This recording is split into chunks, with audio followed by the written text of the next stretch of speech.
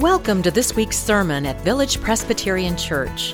At Village, we seek to be shaped by the life of Christ, to practice authentic friendship, and serve the world. You're invited to join us at either our Mission Campus or our Antioch campus. For now, we hope you hear a word for your own life in this sermon.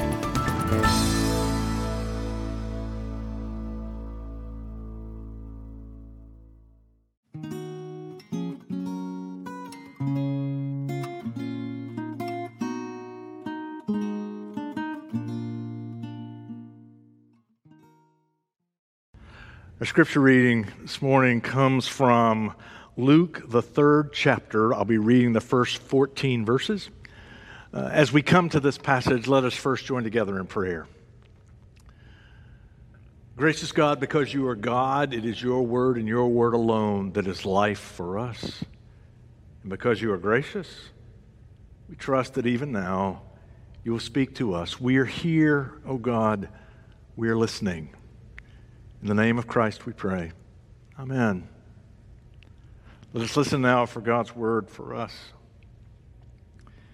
In the 15th year of the reign of Emperor Tiberius, when Pontius Pilate was governor of Judea and Herod was ruler of Galilee, and his brother Philip ruler of the region of Iturea and Trachonitis, and Licinius ruler of Abilene, during the high priesthood of Annas and Caiaphas, the word of God came to John, son of Zechariah, in the wilderness.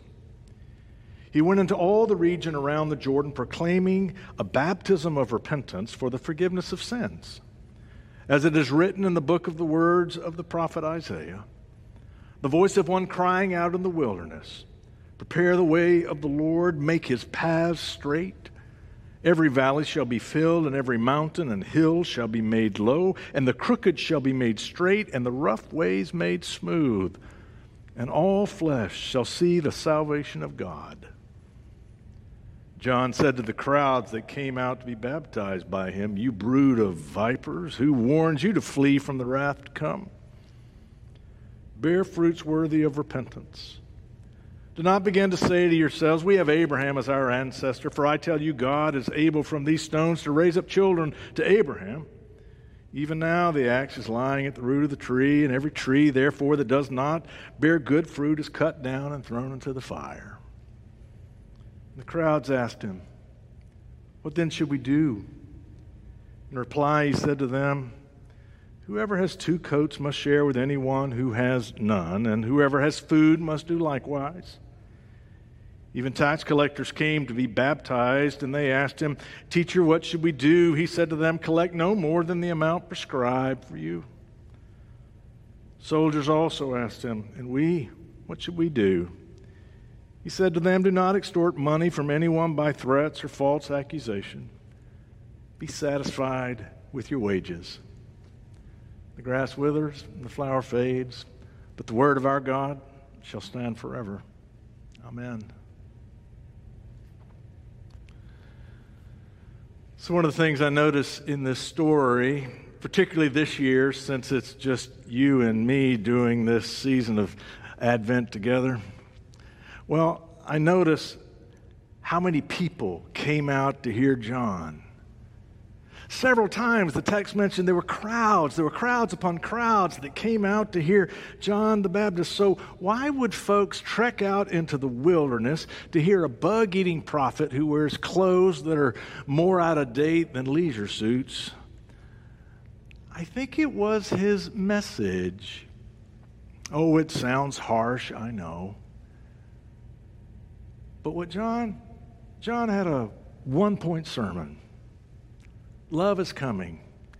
We need to be ready. Repent. Why would people be hungry to repent? The Greek word for repentance is metanoia. It literally means to turn and go in a different direction, to change, to strike out in a new way. But personal change is hard, and we seldom want to hear the need for it from someone else. So it's surprising that John was so popular. It sounds like every time John looks at us, all he sees is what's going wrong with us. You better shape up here. You better fix that. God's not going to tolerate this.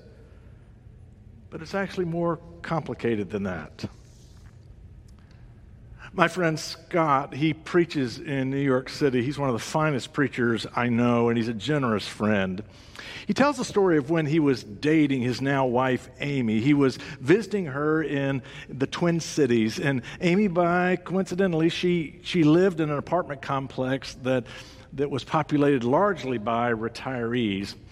Scott is an excellent cook, and he was making some homemade pizza that they could enjoy for dinner. In the process, he set something on fire, or smoke at least, enough smoke to sound the smoke alarm in the apartment. An elderly neighbor heard the alarm and came and began banging on the door and hollering through to Scott that the smoke alarm was going off in the event that he wasn't aware of that himself in the apartment. He opened the door to tell her, look, it's all right. It's not a fire. It's just pizza. It's just pizza. In the event of opening the door, though, smoke bellowed out of the apartment into the hallway, which set the fire alarm for the whole building off. And pretty soon, Scott found himself heading out into a Minneapolis January afternoon, trying to assure people you don't have to leave the building. It's just pizza. There's no fire. It's just pizza. But they were undeterred. He said as he stood outside with the octogenarians there, and they waited for the firefighters to give the all clear, he could hear some of them muttering, I heard it's just pizza. It's not really a fire. It's just pizza. But here's the point. If you have ever heard the sound of the fire alarm and didn't know why, your priorities get pretty clear very quickly. You know what matters most. As Tom Long has said, the key to the deadbolt is much more valuable than the art on the wall, even if it's a Rembrandt. I think John hit a world that had forgotten what matters, like a smoke alarm. And when people realized what this metanoia man had to say, they were drawn to him like waves to the shore. He told them love is on the way. We need to get ready. We need to remember what matters most. We have forgotten what really matters. We need to repent.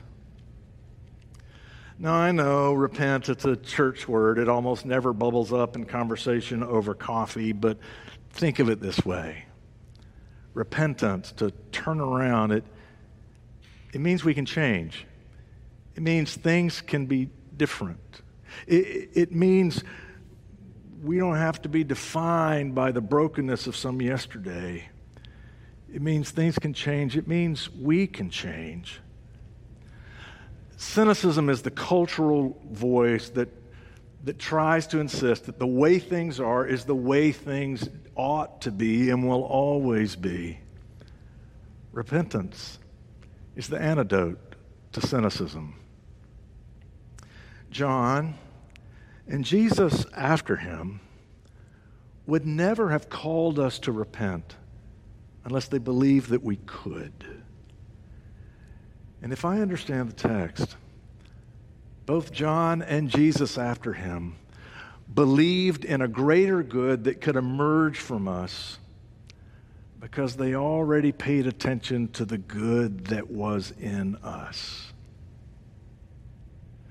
What do you think John would say to us these days? Probably the same thing he talked about back then. He said, look, here's what matters. Share with one another. Don't abuse your power. Be fair with one another. Simply put, he said we need to learn how to live with one another, how to live for one another. That's it, simply put, but it's not simple. In Mark Dunkelman's book, The Vanishing Neighbor, he asserts that in recent decades in America, our cynicism has grown so strong that we are losing confidence in the basic goodwill of the stranger.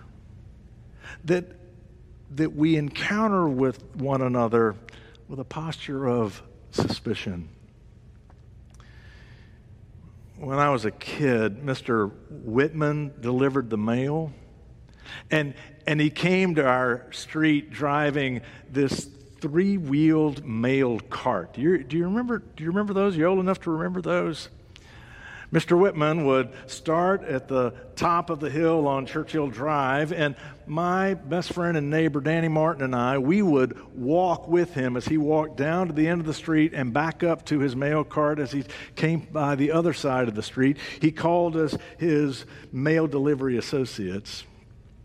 When he had finished our street and returned to his mail cart, he would let Danny Martin stand on one side and I stood on the other side, and we held onto handles in the door while he slowly drove his mail cart from the top of the hill down and around the corner to the end of our street, and then he let us off. And yes, this actually qualified as entertainment in my childhood. There are about a bazillion good reasons that something like that would never happen today. But it also illustrates what Dunkelman is talking about. It's a loss of confidence in the basic goodwill of one another. We are quick to suspicion. In John Irving's novel, A Prayer for Owen Meany, Johnny Wheelwright is Owen's best friend, and in kind of an aside, Johnny, he reflects on the importance of living in his small town of Gravesend. He says this: small towns are places where you grow up with the peculiar and you live next to the strange and the unlikely for so long that everything and everyone becomes commonplace. I think that's what John was teaching us. We need to learn that everyone belongs. You don't have to be perfect to repent. You don't have to be perfect. Actually, maybe the best place for repentance to start is by recognizing that an imperfect life is still lovable. Like a smoke alarm, John said, pay attention to what really matters. Neither John nor Jesus, who came after him, would call us to repent unless they believed that we could, and they believed that a greater good could emerge from us because they paid attention to the good that was already in us. There are too many people who pass their time, and some who even make their living, by pointing out everything that is wrong with everybody else. They present themselves as prophets, but they're not. What needs to be declared loud and clear these days is that an imperfect life is still lovable. That's prophetic, and that takes courage. And if I understand it, that's why all kinds of people drug their imperfect lives out to the wilderness to hear John proclaim repentance and let the waters of baptism wash away the brokenness of their yesterdays, because he and the one who followed him had confidence in the greater good that could emerge from us. And they did, because they paid attention to the good that was already in us. It was a season in my life when I dabbled at woodworking. I built furniture in a very amateur fashion because Carol is very gracious. There's a butler table and some bookshelves that are in our living room. There's a changing table upstairs that I made when the kids were born. There's a pencil post bed in the bedroom that was fun to make. But everything, every one of those pieces have flaws. There's that place where the router jumped in the butler table. That place in the bed where the wood didn't join just as I intended. And I see those flaws every time I look at any of those pieces. Over Thanksgiving, our daughter Sarah, she asked if she could have a dresser I made that was upstairs. I said, "Oh, darling, there's that problem with the drawers." She said, "I know that, but I just love how it looks. I'd like it." And she does, flaws and all. We are all broken. There's not a one of us that's perfect. It doesn't take any of us any time at all to come up with a list of our failings and our flaws. So the call to repent, the call to grow to greater good, it is needed, it is important. But if I understand it, maybe the first step is to recognize you're not repenting to be loved. An imperfect life is still lovable. You are enough. I think that's what John was teaching. People went to him because they trusted him. They trusted John and Jesus who came after him when they said, "Repent. There is a greater good that can emerge in you." They trusted that because they could also tell John and the one who came after were paying attention to the good that they saw in them already. So on the second Sunday of Advent, trust that an imperfect life is still lovable. You are enough. Rest in that. And then see what good might emerge in you tomorrow. Pray with me. Gracious God, we believe. Help our unbelief. In Christ's name we pray.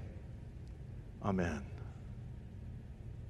Thank you for listening to this week's sermon at Village Presbyterian Church. Learn more about us at villagepres.org, and we invite you to join us again next week.